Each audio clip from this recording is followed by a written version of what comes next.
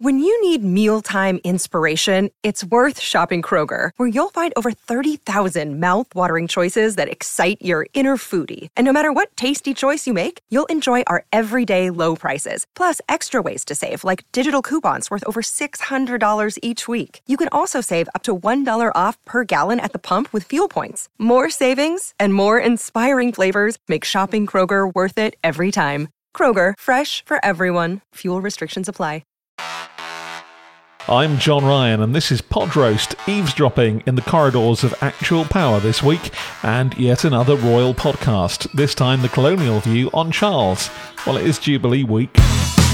It never ceases to amaze me. I mean, it should, really. Now we're on episode 64 of this nonsense. That means I've listened to well over 100 average or worse podcasts in a one-man mission to improve pod standards.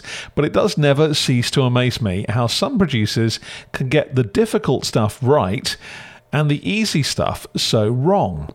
The first pod today is called Committee Corridor, and it's produced seemingly by the government.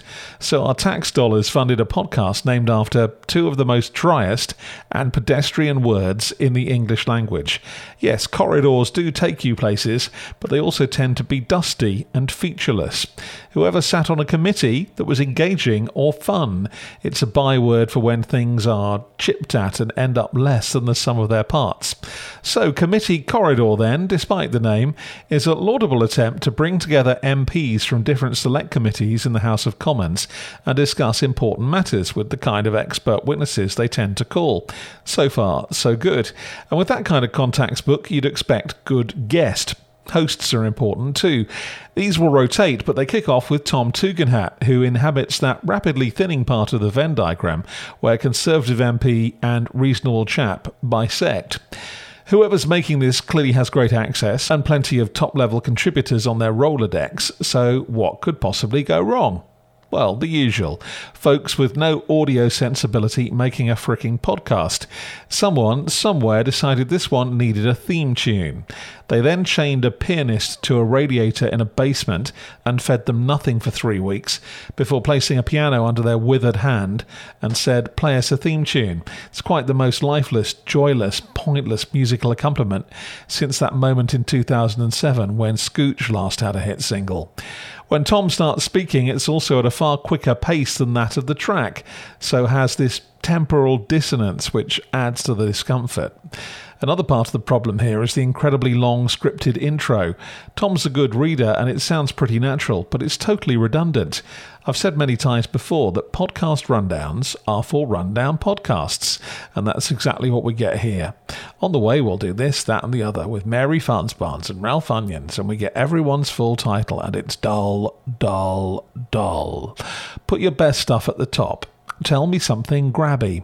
Even pod nerds are time poor. They come to you because your précis or avatar or marketing has brought them. It's then your job to demonstrate why that was a good decision as quickly as possible, not give us 1 minute 54 seconds from the waffle shop. Then another craftless thing happens, which should be obvious to the literally or figuratively tone deaf. The theme tune has stepped up a gear. It's still annoyingly low in the mix, but now there's percussion and other instruments over that wretched piano. But as Tugendhat runs out of script with a tease to the guest, it's ham-fistedly faded down. A totally different 10-second cut of another theme is played as punctuation, again with a fader halfway down, so all it does is add to the feeling that the whole enterprise could collapse at any moment. So many producers blindly follow an audio staple like this without properly processing musicality or levels or timing, and it is important stuff. This is our first impression of your creative work, and if that impression is, "this sucks," then it's unlikely we'll stick around for the meat. Which would be a shame. This edition is about the largely forgotten situation in Afghanistan and the slow transition of the Taliban back to their original ideology. The first guest is Michael Semple, a professor at Queen's in Belfast and a former deputy to the EU Special Rep for Afghanistan. It's safe to say he knows his stuff. I'm not sure I can believe the same pair of hands that gave us the Crimes Against Music were responsible for the following edit. Michael gets straight to the point. If there were any ers and ums, they've been skillfully ejected. Tom's questions and interjections move it forward rather than get in the way. We have two specialists, but they remember they've got an audience and explain everything without assumed knowledge.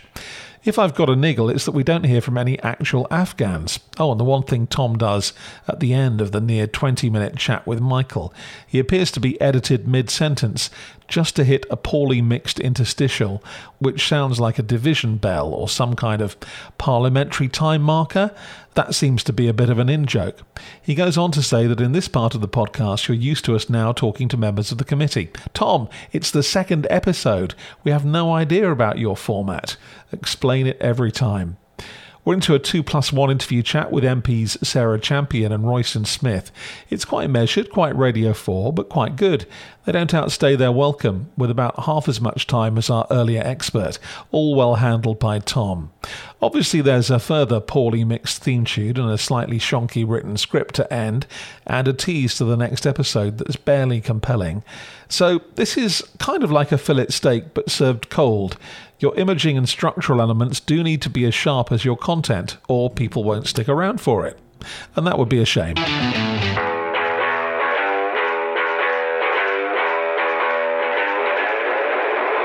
Born to Rule almost has the opposite problem. After an NBC chime, we hear a playful, ditzy orchestral theme and a rather fruity and over-presented delivery from Keir Simmons, peppered with clips of Prince Charles from 1986, famously the interview in which he said he talked to his flowers.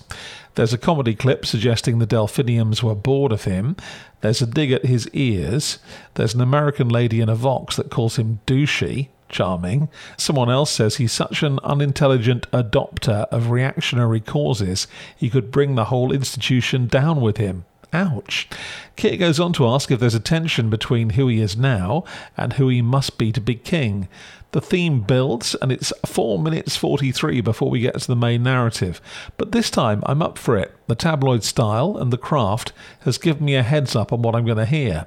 I mean, it's vacuous, but it is aimed at NBC's Today audience and stuffed with just enough plausible-sounding research to carry it off. I'm John Ryan, weary-eared and disappointed. This week with Committee Corridor from the House of Commons and Born to Rule from NBC. I listen to these, so you don't have to.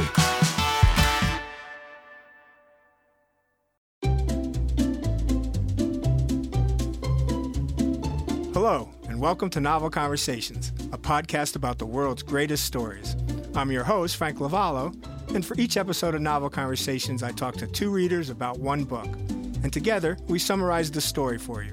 We introduce you to the characters, we tell you what happens to them, and we read from the book along the way. So if you love hearing a good story, you're in the right place. Our 9th season is coming this fall. Tune in to hear from some of the all-time great authors, Charles Dickens, Jules Verne, F. Scott Fitzgerald, and more. Subscribe to Novel Conversations wherever you listen to podcasts.